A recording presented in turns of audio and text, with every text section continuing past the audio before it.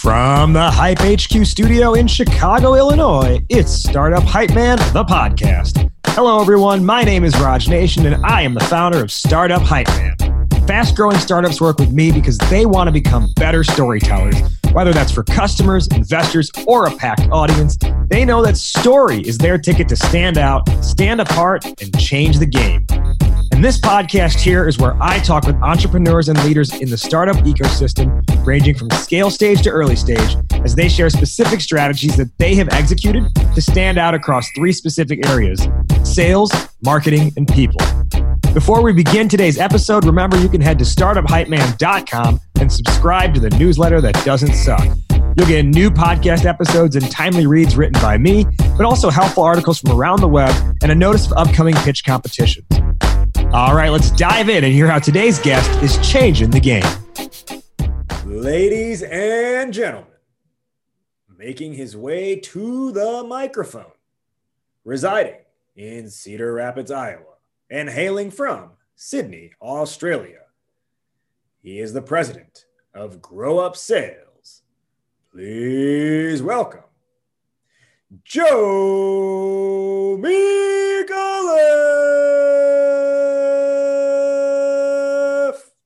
Mate, I love it. I absolutely love it. I thought you were going to say the thunder from down under, but that would be too corny and too cliche. But I'm gonna grab that soundbite. I'm gonna send it to anybody because I do a lot of public speaking, as you know, and anybody's going to introduce you. I said, this is what it needs to sound like. Well, now I feel like a missed opportunity that I did not say the thunder from down under. I know, thunder from.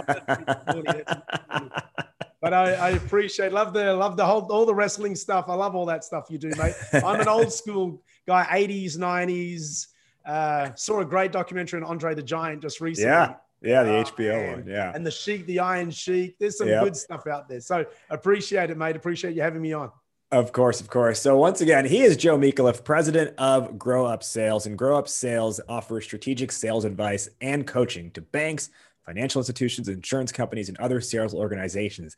They not only help the members of those financial institutions become better sellers, but they also help the leaders at those companies become better sales leaders and sales coaches themselves.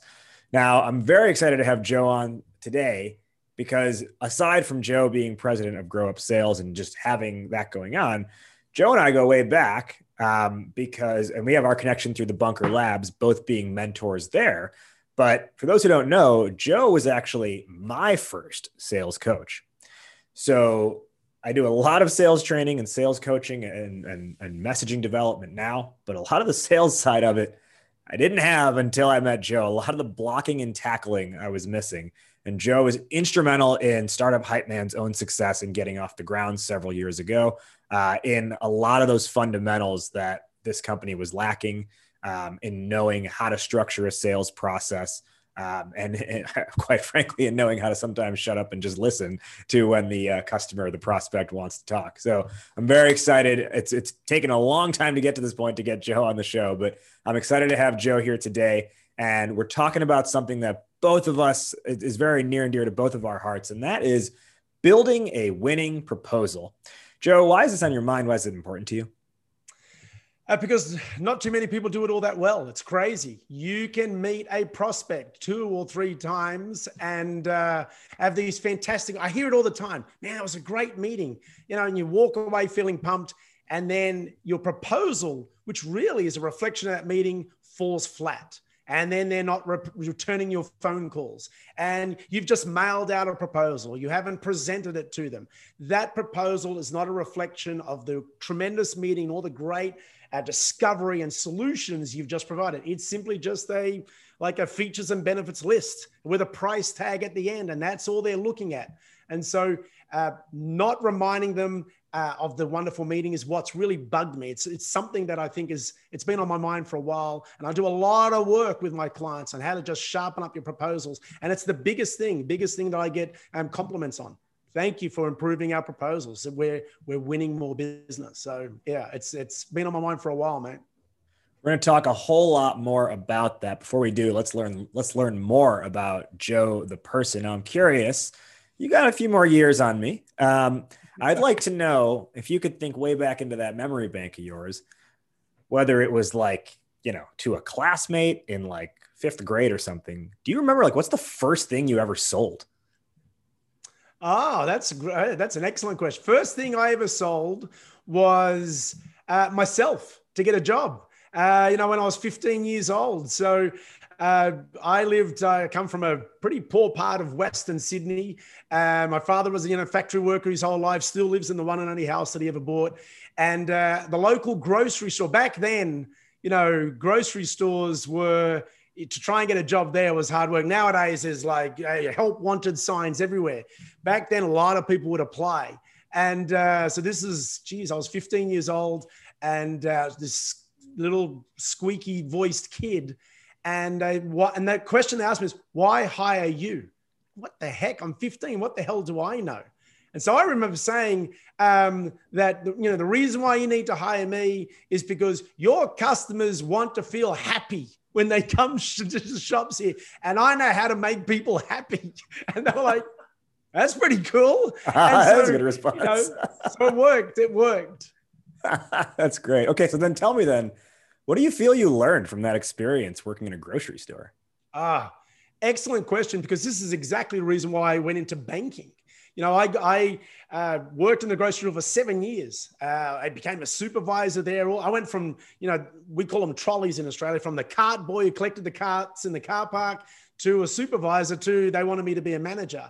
And what I learned, it's understanding what the customers want, like knowing how to ask questions, right? And so, back then, whether I was working in the checkouts or packing shelves or working in our liquor store, we had a liquor store, bottle shop, a liquor store back then. I would always ask customers questions, and I never felt like I was prying, and they would answer. That would answer the question. So I immediately overcame that limiting belief that a lot of people have when it comes to selling their solutions, especially entrepreneurs out there, startup businesses. You got to get out there, you got to ask questions and don't feel like you're prying. And so that customer service aspect, starts and ends with asking questions, finding out what their needs are, and then providing a solution. And that's why I went into banking. It was more of the same. I started in retail banking, more of the same. Just keep asking questions, no matter what your role is, no matter where you are, just ask questions, help people. Okay. So I want to learn a little bit more about that, because you said that's why you went into banking. Yep. Because of kind of what you learned in the grocery setting. But yep. I mean, you probably could have taken that same experience and done a dozen other things, right? There's plenty of other fields where you ask questions, where you get to know the customer, et cetera. Why did banking specifically speak to you? Yeah, sure. So in high school, I studied, economics. And when I was thinking about college degrees and whatnot, I wanted to make sure it was in a service field where, as I said earlier, like I was selling myself. And so you're right. You can be a product salesman out there, and there's still elements of you, but it's ultimately you want to make sure you've got this innovative product. When I was thinking about service industries, I didn't want to get too technical, like accounting and law. But what I thought about banking was like, a loan is a loan is a loan. A deposit is a deposit is a deposit. And ultimately it comes down to the person selling it. Look how many banks there are here just in the US. And they're all got different brandings and different catchphrases, and they all pride themselves on customer service, right? But for me, I knew it was an opportunity for me to continue. Like, what I was complimented and praised on so much in the grocery store was my energy, my enthusiasm, my willingness to help others. Banking takes it to that next level. You're helping people achieve their financial goals, their dreams. You're helping making their life easier and better. And so that's why I loved getting into banking. And as you know, Raj, ultimately it led to this career in coaching, right? I continued that. How can you help people and make their lives better? What can you do? What advice can you provide? Well, you rose the ranks in banking, becoming the CEO of multiple organizations and developing global experience in the process, right? So you've lived in Australia, you lived in Canada, you lived in the US, now you live in the US and Australia. That's right. What would you say, of all the different places you have lived, maybe like what's one thing I say, I don't want to go into Australia because you have so much experience there and you can probably say a million things, but maybe one thing about living in Canada and one thing about living in the US that you've learned about yourself or about the environment overall? Yeah, I mean, the easy answer is everyone says you got to learn to adapt and whatnot. But what I've learned is that ultimately, and this is how I ended up becoming a coach. Ultimately, we all share the same dreams and goals. We all want to better our life. We also many people share these same limiting beliefs, the same things that hold us back. That's why there's so many life coaches out there and all that type of stuff. And so doesn't matter what market I'm in, I get this sense of, all right, well, for example, in Canada, they're a little bit more conservative. And so therefore they're more loyal, right? They're more loyal to their service providers. And so because, well, hang on, I don't know anybody else. I want to remain loyal. I'm conservative. I don't want to take that risk of going elsewhere. And so, but we all want a better life, right? Yes. And therefore, if that limiting belief, we need to overcome by just asking more questions and discovering more of what their problems are. Actually, good point. You come to the US, more risk takers. They are definitely more risk takers. And in the US, there's a lot more option. So people are willing to try lots of different things. So then people have, oh, look, I'm glad I've just got this one product with this client. I don't want to risk that by trying to find out more because they've got so much choice. Well, I say to them, become their only choice. So it's the same thing. You can help them with their goals. You've got similar goals. Overcome that limiting belief, right? That you can't provide more value. You can't be exclusively their only solution provider, and ask more questions, right? And so that's what I've learned, that it transcends the markets. And you just got to reach down to reach up and understand what people's goals are. Okay, I want to help you achieve that. But first of all, let's find out what those limiting beliefs are. And there's a few simple ways we can help you overcome that. Well, when you first started helping me several years ago, I remember limiting beliefs was probably the first thing that we did. And I actually specifically remember writing down on that piece of paper, I am not good at sales. And then you were like, well, why do you think that? And, I was like, well, I had this background that wasn't successful at this other company, et cetera, et cetera. I can't get this thing off the ground. And you helped me work through that. So, and then now to where I'd say that's probably the last thought that would ever come to my mind is that I'm not good at sales. So what was the transition then from, I would say probably getting paid very well to be the CEO of, an international bank, to then starting your own sales coaching firm? Talk us through what made that, like why did that come to be, and what was going through your mind at the time? Yeah. And it's funny you say that the least thing I'm good at is sales. All your listeners now and people who know you would like, Raj, really? There was a time? There was a time? So you're right. It happens for all of us. And the thing that pushed you, and I know when we worked together, was your goals, was you wanted to grow this business, but you had a purpose. You wanted to help startups because you knew they sucked at pitches, to coin your term. And so you saw that as your purpose to really help them with their confidence and make their pitches not suck. And they certainly don't. The same thing with me. I discovered that when I got into banking, not only was I coaching customers and clients to get a better quality of life, I was coaching my staff, and I loved doing that. And so when I had the opportunity to move to Canada in 2010 and become the CEO of a finance company, you're right, it was a great opportunity. It was a whole new bunch of people that I got to coach. And I hadn't met these people before, and I loved it, absolutely loved it. We grew the business phenomenally. And again, it was because they had better confidence. They had new skills, behaviors, and beliefs. And so, and as a result of that, we sold the business to a US bank. And so I knew that eventually I'd be moving to the US. I've also married a beautiful US girl along the way. And so when I arrived here, rather than work for a bank, you're right, I had a pretty cool resume, could get a good position.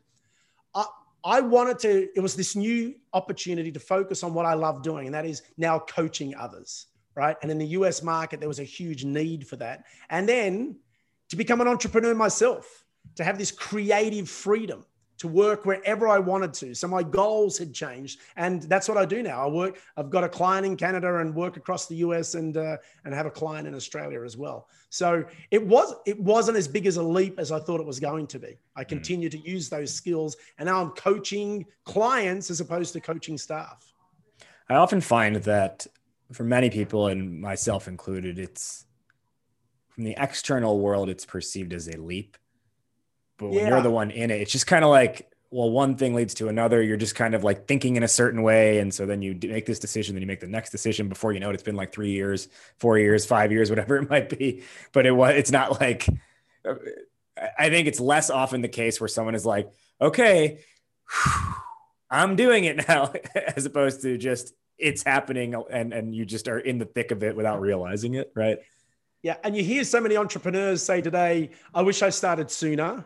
And even entrepreneurs who may not have the success they want right now, there's no regrets. They like, okay, well, I've learned a lot along the way, and maybe it's taken me longer to achieve my goals, but I'm loving what I do. Is it harder work and all that type of stuff? It can be. I was going to say, yes, it is. It can be. It's all relative. If you're enjoying what you're doing, then it's, I know that sounds very cliche, but it doesn't have to be. Am I working kind of longer hours than I've ever done before? Sure, but I've got so much more freedom, and the hours I'm working now, I love. I get to do stuff like this, right? So exactly. All right, so let's dive into our main topic today, which is building a winning proposal. To me, I'm sure you agree with this. The proposal is more of it's a concept as opposed to just, I think people think about it as just a piece of paper or just a PDF or just a Word doc. So let's talk about this idea of like the idea of the proposal overall. What is it that you tend to see sellers doing wrong? Before we even get to that piece of paper, what are sellers doing wrong in the process leading up to the proposal?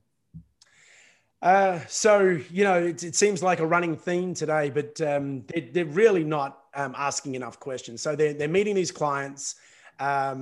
We get into pitch mode very quickly, and that's not taking anything away from what you do. You're helping them. Hey, the pitch is only after you've done discovery. Yeah, that's right. That's exactly right. So we got to open that door. So what I see that a lot of people are doing wrong during the sales process is, first of all, they don't have a process. There's no sales process. And that's one of the things you and I talked about, very early on, is having some kind of a sales meeting process at least. There's prospecting processes, there's follow-up processes, but what about the actual meeting itself? You got your client in front of you, like, how does that process work and what do you follow?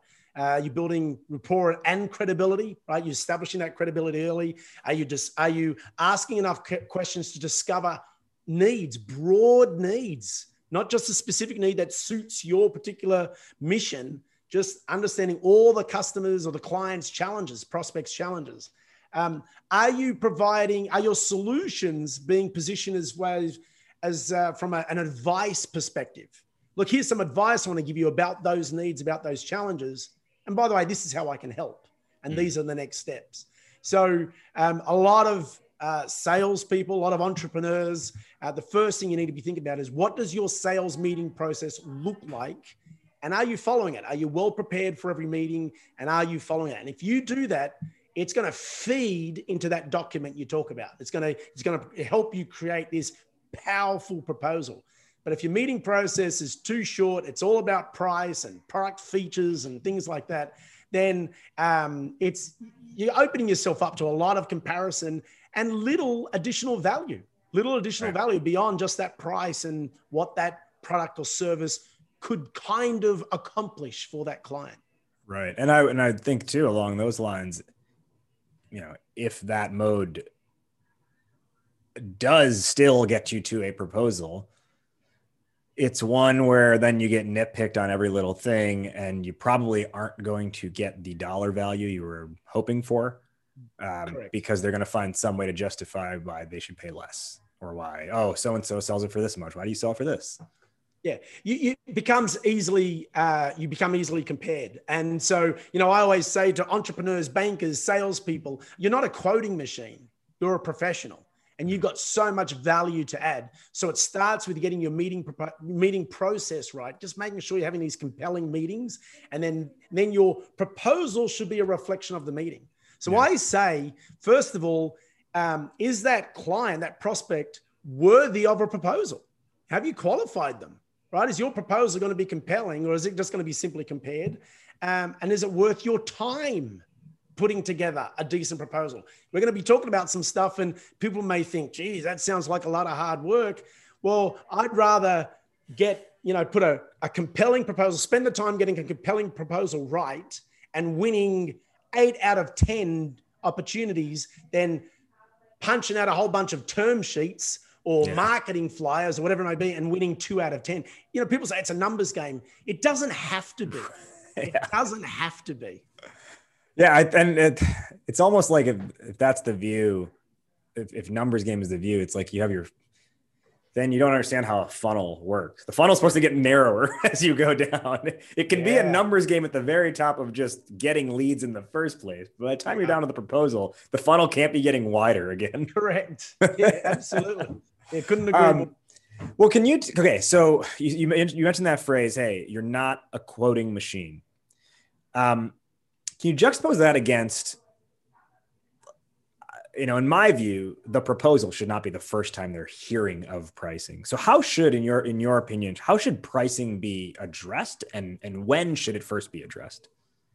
Again, it depends on what you're selling. And I say that often. So if you're selling a product, then, and as long as it depends on how differentiated, like if your product is highly differentiated, highly unique, you've got something that's exciting and new to the market, then you can kind of address price earlier on, right? Because you got to manage that expectations because it's a lot more transparent, if that makes sense. And that question can get asked in a meeting. So that's okay. If the question gets asked, that's okay. Still save the price to later in the meeting. And you can do that. You can put that to the side because you want to make sure you uncover all their needs and that this product satisfy these needs. And if it does, then fantastic. The price is just it's just part of the process. It's like, yeah, of course I'll pay that price because it satisfies all my needs. When it comes to service, whatever that service may be, whether it is banking, whether it's your great services that you provide, Raj, what you want to do is you want to explore their needs. You want to then share some advice and give them some value with the solutions. And you offer tremendous value with the podcast, with your newsletter, with your posts, all that tremendous value. We got to share that with them. Then what you want to do is that could be 1 or 2 meetings. Maybe it's just 1 meeting. All you want to do is don't send a proposal yet. Don't talk about price yet. You just want to summarize that discussion. You want them to know that they've gained some value from you, this wonderful service that you can offer, and they've gained some value for you. Then you want to start putting together a proposal. And then your next meeting or third meeting after that, whatever it may be, you want to make sure you present that proposal. But so from a service perspective, you want to give them a taste. Because if you're trying to give them a price up front, if I said to you that my sales coaching services for a 6-month program is $50,000, you'd be like, oh, hang on a minute. But if I sit there and I demonstrate all the things, all the ways that I can add value, and you immediately start to see that, wow, that's going to produce immediate results for my team. And the ROI, like that's going to turn into at least $2 million worth of business or $500,000, whatever it may be. 50 grand is now all relative. Right. So you want to be making sure that you can understand their needs, present a solution, give them some advice before you present your solution so they can feel like, yeah, this person's right. You got to audition, And so that doesn't happen straight away. Like anybody who's in theater knows that they have to attend a couple of auditions before they get the part. It's going to be the same for you. So don't give away your price too early. On that note, and a lot of the calls that I'll review with clients, one of the first things I'll notice that we try and cut out right away is a prospect will, they'll have their first call with them and they'll say something like, yeah, send me a proposal. Now, I want to hear your take on that. When a prospect say after a first meeting, they say, okay, yeah, why don't you send me a proposal as a follow-up? Is that a good thing? And should that request be honored? And talk about, why or why not. That's your stance. Happens all the time. You and I know that we hear that from our clients and they say, yeah. And then they say to me, send me a proposal. My question to them usually after that is, great. And how many of them accept that proposal? How many of them actually have returned your phone call now that you follow them up or returned your email? And so that's why I said at the beginning, you want to make sure that they're worthy of a proposal. Now, somebody like, what's he talking about? It almost sounds somewhat arrogant. It's not. No, and I like in my game, someone said that to me. First of all, if they're saying that, you got to check in with your sales meeting process, right? Is your sales meeting process working for you? Because your sales meeting process, if it's this exploration, advice, solutions process, then they should just be excited about the next meeting. Mm-hmm. But if they're not, they go, well, yeah, that all sounds good, Joe. Sometimes they're cutting you off, right? As you and I know, sometimes if we talk too much, right? They just want to cut it. So yeah, just put that in writing and send the proposal. So I always say, if someone says that to me, I say, look, I'll do something better. I'm going to send you a summary of this great discussion we've had and some of the advice that I've been giving you. And then what I'd like to do is I'll set up another meeting with you so we can then talk about how we can take this to the next level, how we can really make sure that you're going to gain lots of value working together. Now, if they're not, interested in that, then what you're doing is you're qualifying them. So my advice to all of you is if you're going to punch out some quick proposal to somebody because they say that to you, then you're wasting your time. You actually don't have a good idea of whether they're going to accept it. You're rolling the dice and your fingers crossed, right? So as you and I talked about many years ago, I talk about this concept of the IDEA model, IDEA. One of the things you want to be sure of before you give anyone a proposal is whether do they have an intention to buy from you? Have you asked enough questions that you genuinely know they have an intention to buy? And it's very different when someone calls you versus you calling them. And a lot of startup businesses, as you know, SaaS companies, they're outreaching, right? Mm-hmm. We're outreaching to people to get those meetings. And they're the type of prospects that can quickly cut you off and say, yeah, just send me a proposal. So what you want to do is in that meeting, especially if you've outreached to them and you've gained that meeting, you want to get a real sense that they've got an intention to buy, that they're not happy with their current provider, that you've got something that could be of real value. D, IDEA model, D stands for decision-making process. Are you speaking to the decision makers? So the person that says, yeah, send me a proposal and, I'll send that to my CEO. Good luck. You're going to waste your time completing the proposal. So ask them about their decision-making process. Ask them if they're the decision makers. Who else needs to be involved? E, expectations. And this is where price gets involved. E is expectations. Are you clear about their expectations from someone like you? And the expectation shouldn't be, oh, I'm going to get a proposal. The expectation should be, this guy is adding value, or this lady, this company is adding value. Yeah, I'm expecting to have another meeting with them, have some more conversations with them. And do they understand your expectations of them? And then the last one, A, in the IDEA model is access. So this is the classic. Are you getting access to their time? So when they cut you off, you're not. So you don't have a good idea whether they're going to accept your proposal. So why waste your time, right? Why waste your time? Access to information you need and access to people. So that's my point here. It's okay to say no. It's okay to say no, but I don't just say no and like, well, no, I'm not going to send you a proposal. I say, I've got something better for you. I'm going to send you some information that can be of value.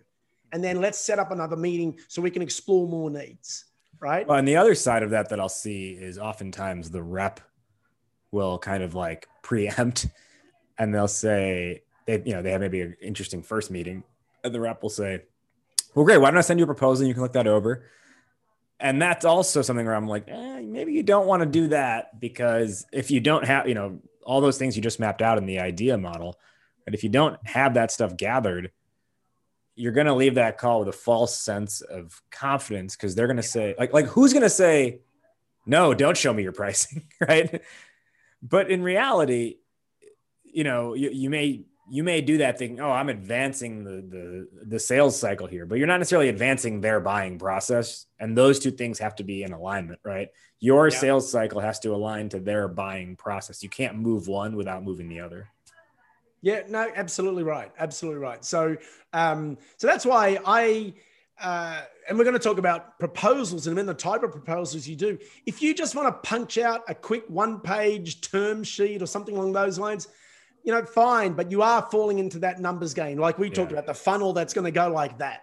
And you're going to find this part of your funnel is not new clients. It's a whole bunch of, dead deals or people not speaking to you. So just don't do it.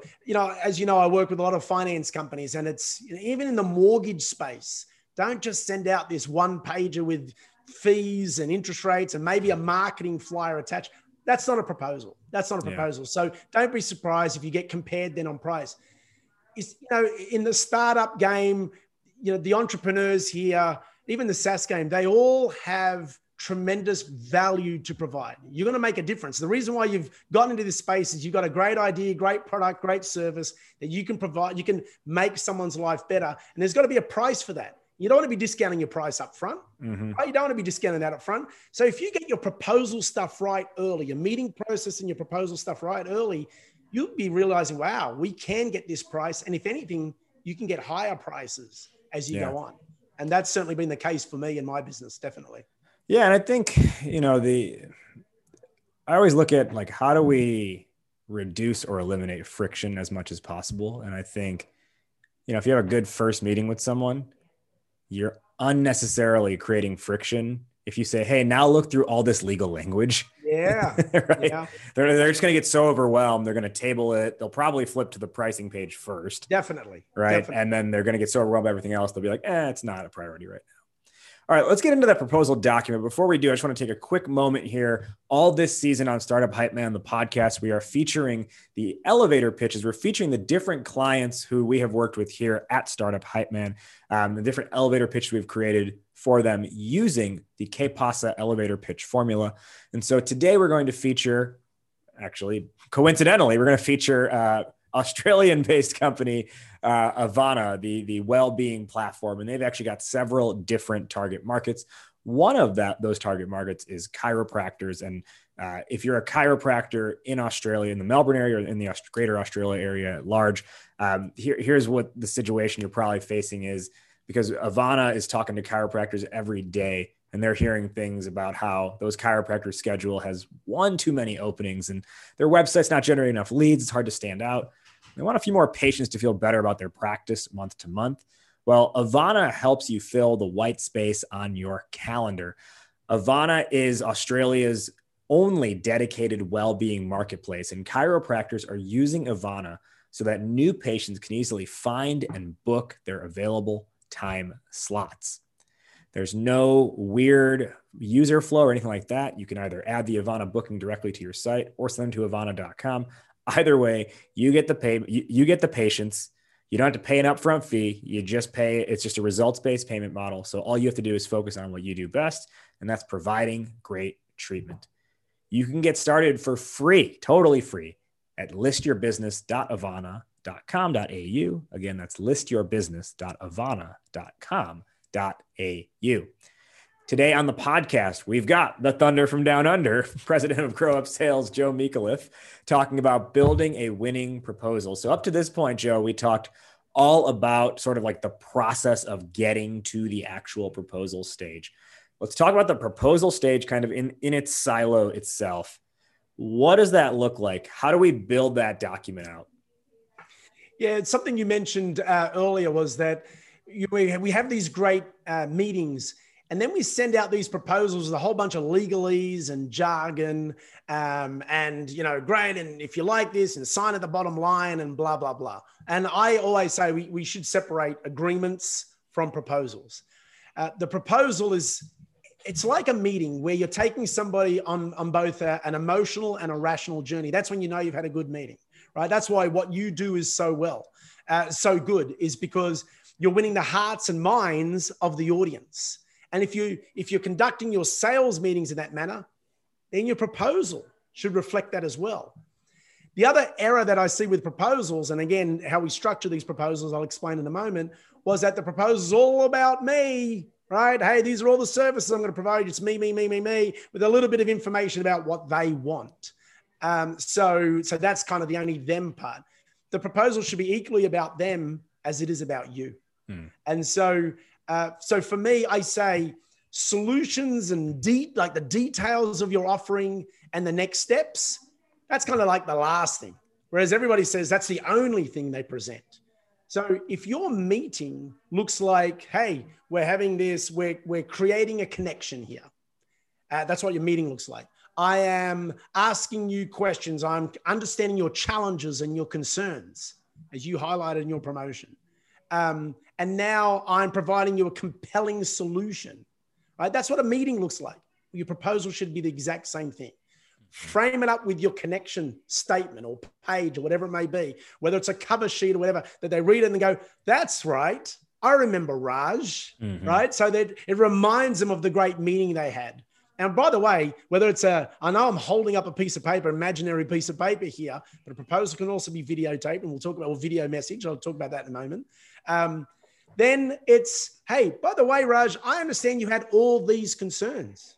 And again, why your promotion you just did was so good, mate, because you'd actually highlighted that. These are the concerns you told me you had in our meeting. So I'm summarizing them back. So it reminds you that, wow, this guy listened. This company really understands me. Okay, so we connected. They're highlighting my challenges and concerns. And now here's the solutions I can provide. Here's the recommendation. And if anything, those first 3 elements is like this perfect bit of advice. What a great service, great advice this person's just giving me, this business is just giving me. Oh, and there's more. This is how they're going to specifically help me now. And this is the value for that.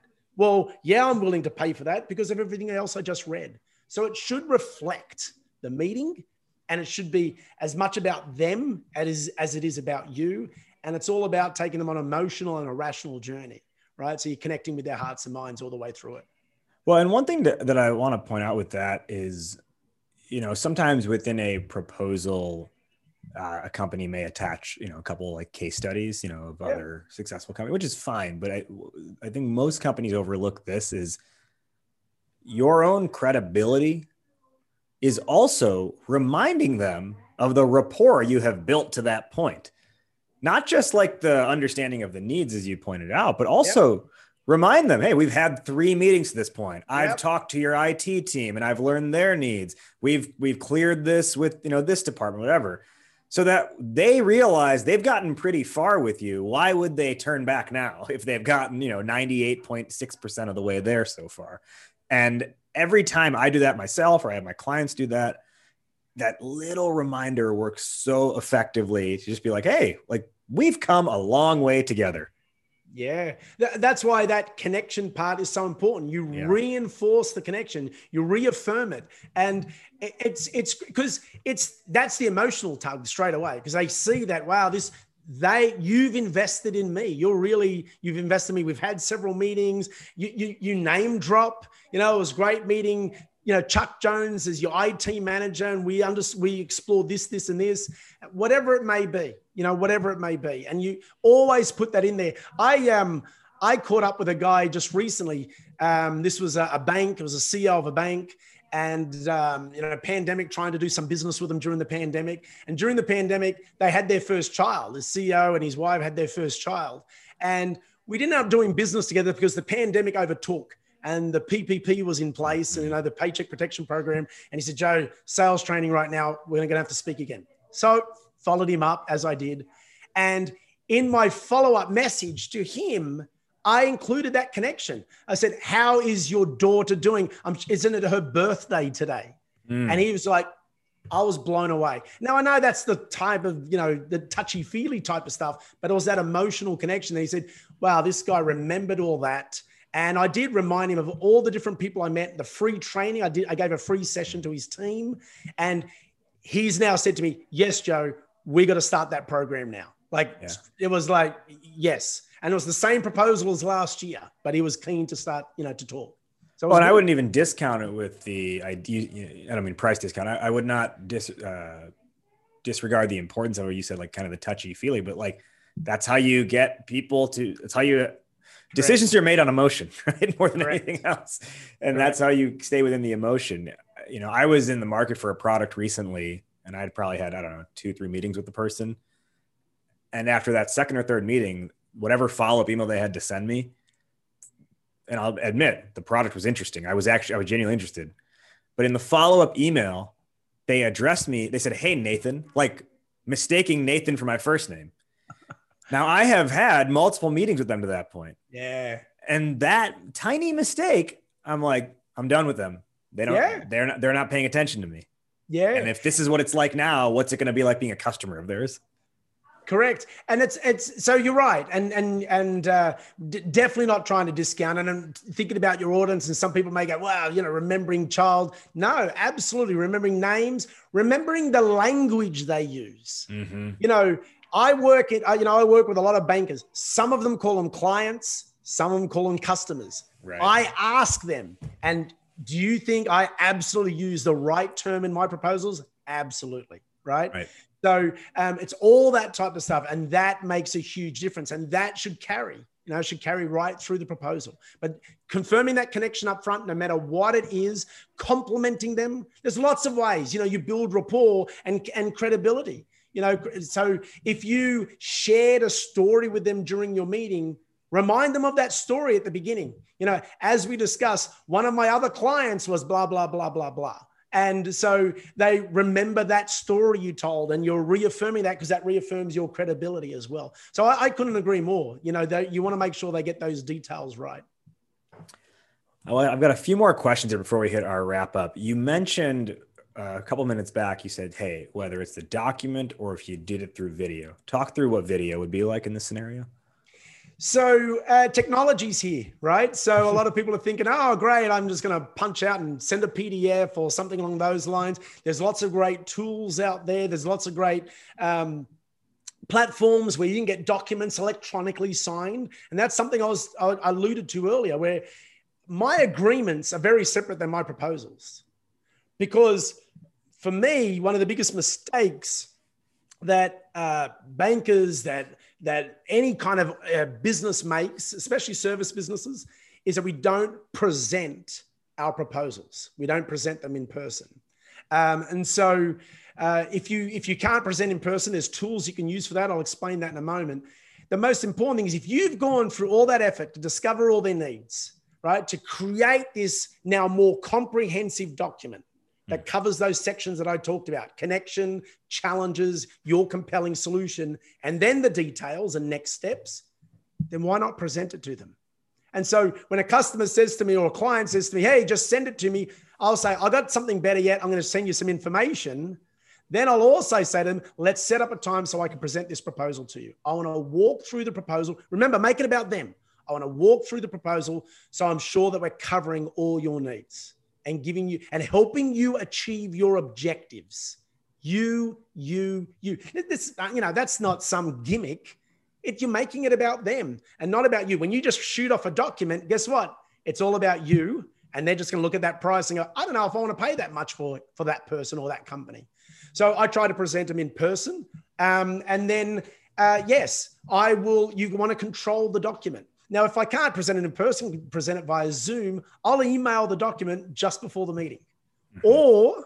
Or what I love about Zoom is you share the document and you present it to them while you're doing it. Now, control the scroll. Don't show them anything that you're not yet talking about. Yeah, correct. And remember, if you're structuring your proposal the way I suggested, where it's all about them up front, that's how you're presenting your proposal. It's all about their needs. It's like you're recapping that whole meeting you had with them. You're confirming your connection, your rapport and credibility. You're confirming their needs and you're asking them if we've got this right, what else it can be. Like, how powerful is that? They can't say no, right? They can't say no and then you're going to get into your solution, how your solution powerfully addresses their needs. And then, yes, you're going to get into the details around the price. So for me, controlling the scroll, right? Controlling the document. If you can do it in person, do it. Try and present. Now, there's going to be some people saying, well, they don't want me to present in person. I use Prezi, a software called Prezi, Prezi or ZI, as you guys say, right? There's a lot of great software out there. And I will record myself presenting the proposal with each slide at a time. I'm still controlling the document. Interesting. Right? So if they're being dodgy about or they're like adamant about, no, just email it to me, you're still not just sending a static attachment. You're actually doing a video recording and you're sending them that. Yeah. Now, once again, very smart. To your point though, about the dodginess, as we alluded to at the beginning of our session today, if they're being dodgy, you just got to take a step back and go, have I controlled this meeting process well? Am I really demonstrating value? And do I have a good idea that this is somebody who's going to, because you're going to spend time creating that document, creating that video. That's what some of your listeners and viewers are going to say right now. It's like, oh, hang on a minute, record a video. Yeah, I've done that for some bankers. And you know what they've said to me afterwards? I loved it. Can you teach my team how to do that? Right? And it's what you do, Raj. Like, it's all about you demonstrating pitches and doing examples of pitches for businesses. And they go, okay, yeah, we need my people to sound like that. So it's so much more powerful. But again, if you're going to invest that time, make sure, like I said, you've created enough value that they're interested and that they're worthy of that they're going to be the type of client that you want to build that relationship with. Yeah. Yeah. And, one other thing that I want to add into this is if you've got, to your point about, hey, have you controlled the process to that point? Have you qualified them correctly? If you've gotten to the proposal stage, like my belief is there shouldn't really be much of a question at that point. Like it should be like a 95% there. And that 5% where you miss is, some external factor came into play that was hard to predict or hard to control for. And what I'll always do, because whenever I get to a proposal stage, they've verbally heard an idea of what pricing is going to look like on that proposal, so they're not surprised. Yeah. And I also will say at the beginning of that meeting,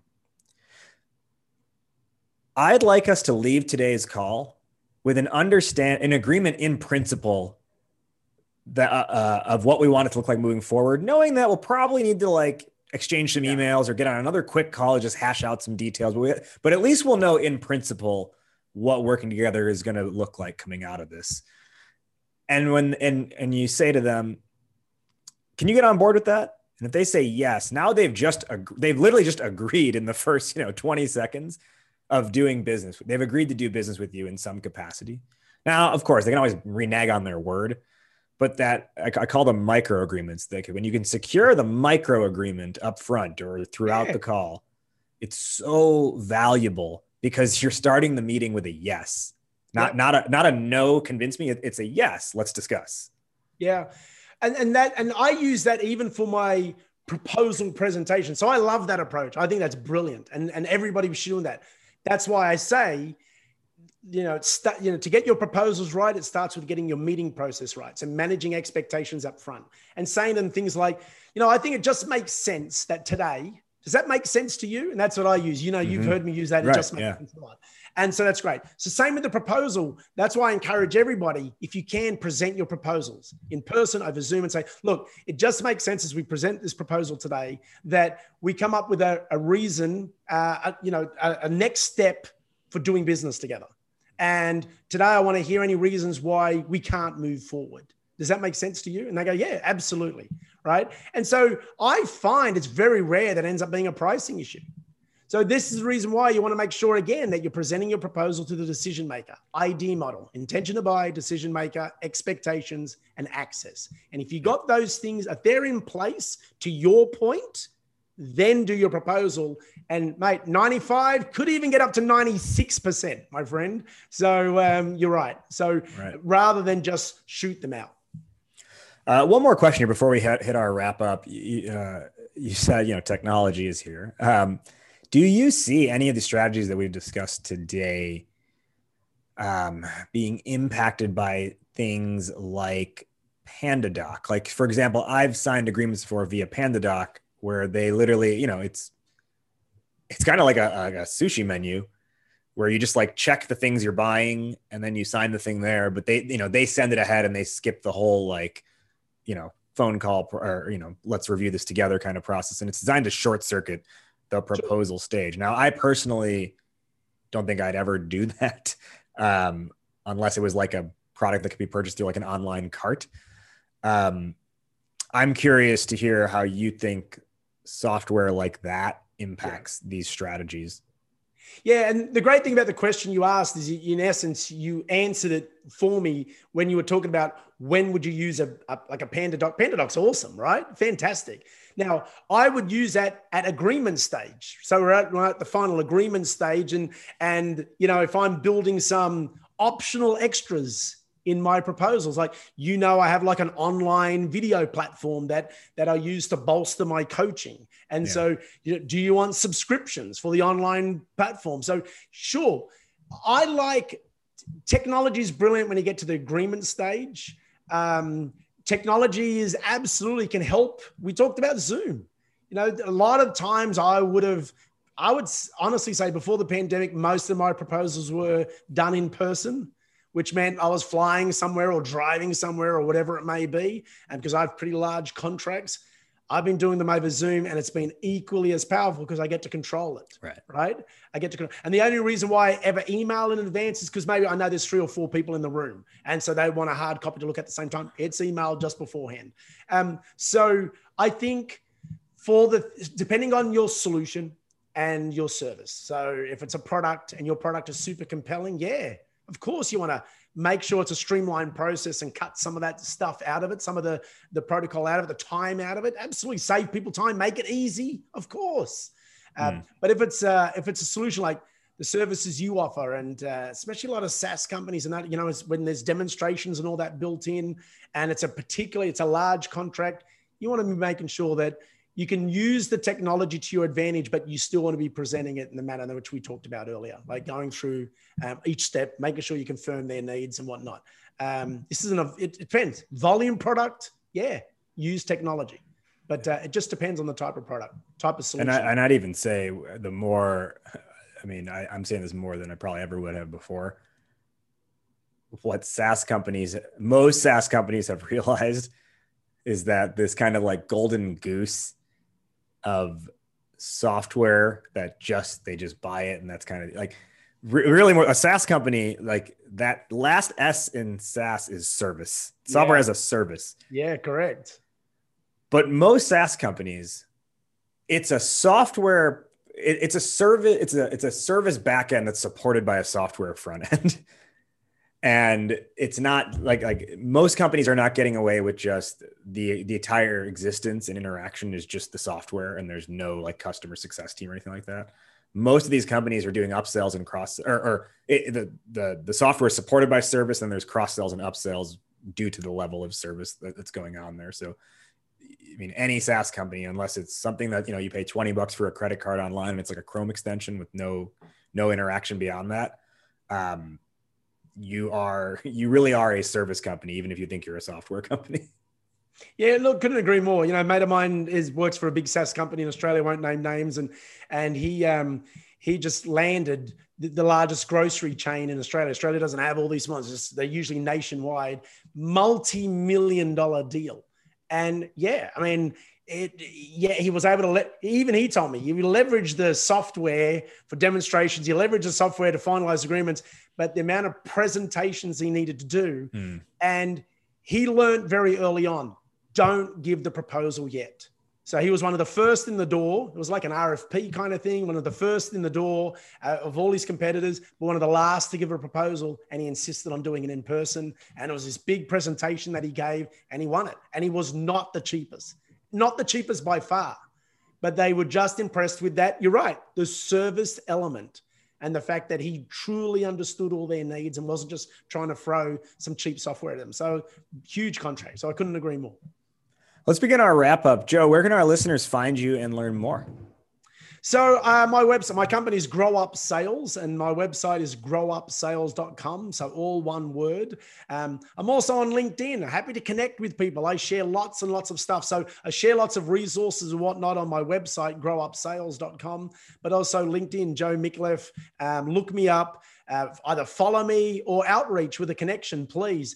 And if you got any questions, if you're just looking for some advice, I loved my time with the Bunker Lab, and I'm always like Raj does so very well, is I'm always wanting to share some tips and ideas. And if you have a specific challenge and want some help, let me know. And I also have a bi-weekly newsletter, like Raj has as well. And I'm always happy to put you on that newsletter list if you'd like. Awesome. And if you search for Joe Micallef on LinkedIn, just know that if you type Thunder from Down Under, he will not, you'll probably get something far more suggestive and his profile will not show up, unfortunately. That's exactly right. That's exactly right. Joe, who's one person who you want to shout out today? It could be a colleague, a client, a friend, a mentor, anybody. Yeah, the person that got me started on this coaching journey was Dean Mannix. He was one of my first coaches in the banking world. And I came full circle and outreached to Dean when I decided I wanted to become a full-time coach. And I work with him today. He's a highly successful entrepreneur. He's had a number of startup businesses that he's sold, and he even created this sales coaching company now, which deals with all of the major financial institutions across Australia and the UK. So he's been an incredible mentor, and I meet with him twice a month, and Raj has seen many of his videos as well. So Dean Mannix has been just critical in helping me achieve success, not only in my career as a banker, but also now as a coach. We will now do our top one or two lessons or takeaways for the listeners based on our discussion today. I'll go first and I'll toss it to you. Our topic today was building a winning proposal. My top lesson for everyone listening is, by the time you get to a proposal, by the time you're delivering a proposal, it should not be a question of if, it should be a question of how. Joe, top one or two lessons or takeaways. Love that, by the way. My number one is your proposal should be a reflection of your meeting process. Your proposal should, in essence, just be a summary of exactly the great meeting you have. And so, does it look like that? Or is it just some kind of legalese document with a whole bunch of details and pricing? Or does it perfectly capture that meeting? The connection, the challenges and needs of your clients, the compelling solution and advice, the way you can help them, and then you can provide those details and next steps. My final question, which is how we end every episode of this show. Fill in the blank, Joe. Entrepreneurship is blank. Yeah, I love this question. Love your podcast, mate. And sometimes I have to admit, sometimes, very rarely, I cheat and try and go to the end because I love the conversations you have here. And you've had so many good guests on this. So well done, mate. I'm super proud of you. And it's been an honor, being involved with this. For me, entrepreneurship, as someone who made the leap, is creative freedom. Creative freedom. I was blessed that I got to work for a financial institution in my corporate career that had the motto, freedom within boundaries. Freedom within boundaries. But you're working for an organization. So I understand those boundaries are there for a reason. But I got my first taste of that freedom. And I got my first taste of entrepreneurship while working with that organization. And what it meant for me is I could be creative, create new markets, create new solutions, create new marketing approaches. And so then when I became an entrepreneur, I realized I've got even more creative freedom. So look at all the startup companies. You are creating valuable solutions and products that your market wants. SaaS companies are creating incredible solutions, shortcuts, remedies, to challenges that businesses are facing. So we have more creative freedom as an entrepreneur. It does come with a bit of hard work, and sometimes that creative freedom can be a bit of a struggle and a challenge. But overall, for me, that's what entrepreneurship really is. Entrepreneurship is creating freedom. He is Joe Micallef, president of Grow Up Sales. Joe, thank you so much for joining today on Startup Hype Man, the podcast. Cheers, mate. I really appreciate your time. Thanks, mate.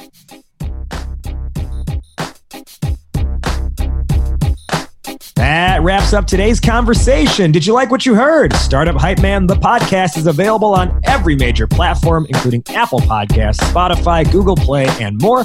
So be sure to subscribe on your platform of choice and leave a rating and review. Do you want to be an upcoming guest on the show? Email media@startuphypeman.com with your idea, and my team will review. Our theme song is Change the Game by Jay-Z, all rights owned by Rockefeller and Def Jam Records. And hey, if you want to work together on making your startup story the only one that matters, email me at rajiv@startuphypeman.com. That's RAJIV@startuphypeman.com. Well, that'll do it for today. Thank you for listening. Thank you to today's guests for joining. You have been checking out Startup Hype Man, the podcast. I'll catch you next week. But in the meantime, word up, raise up.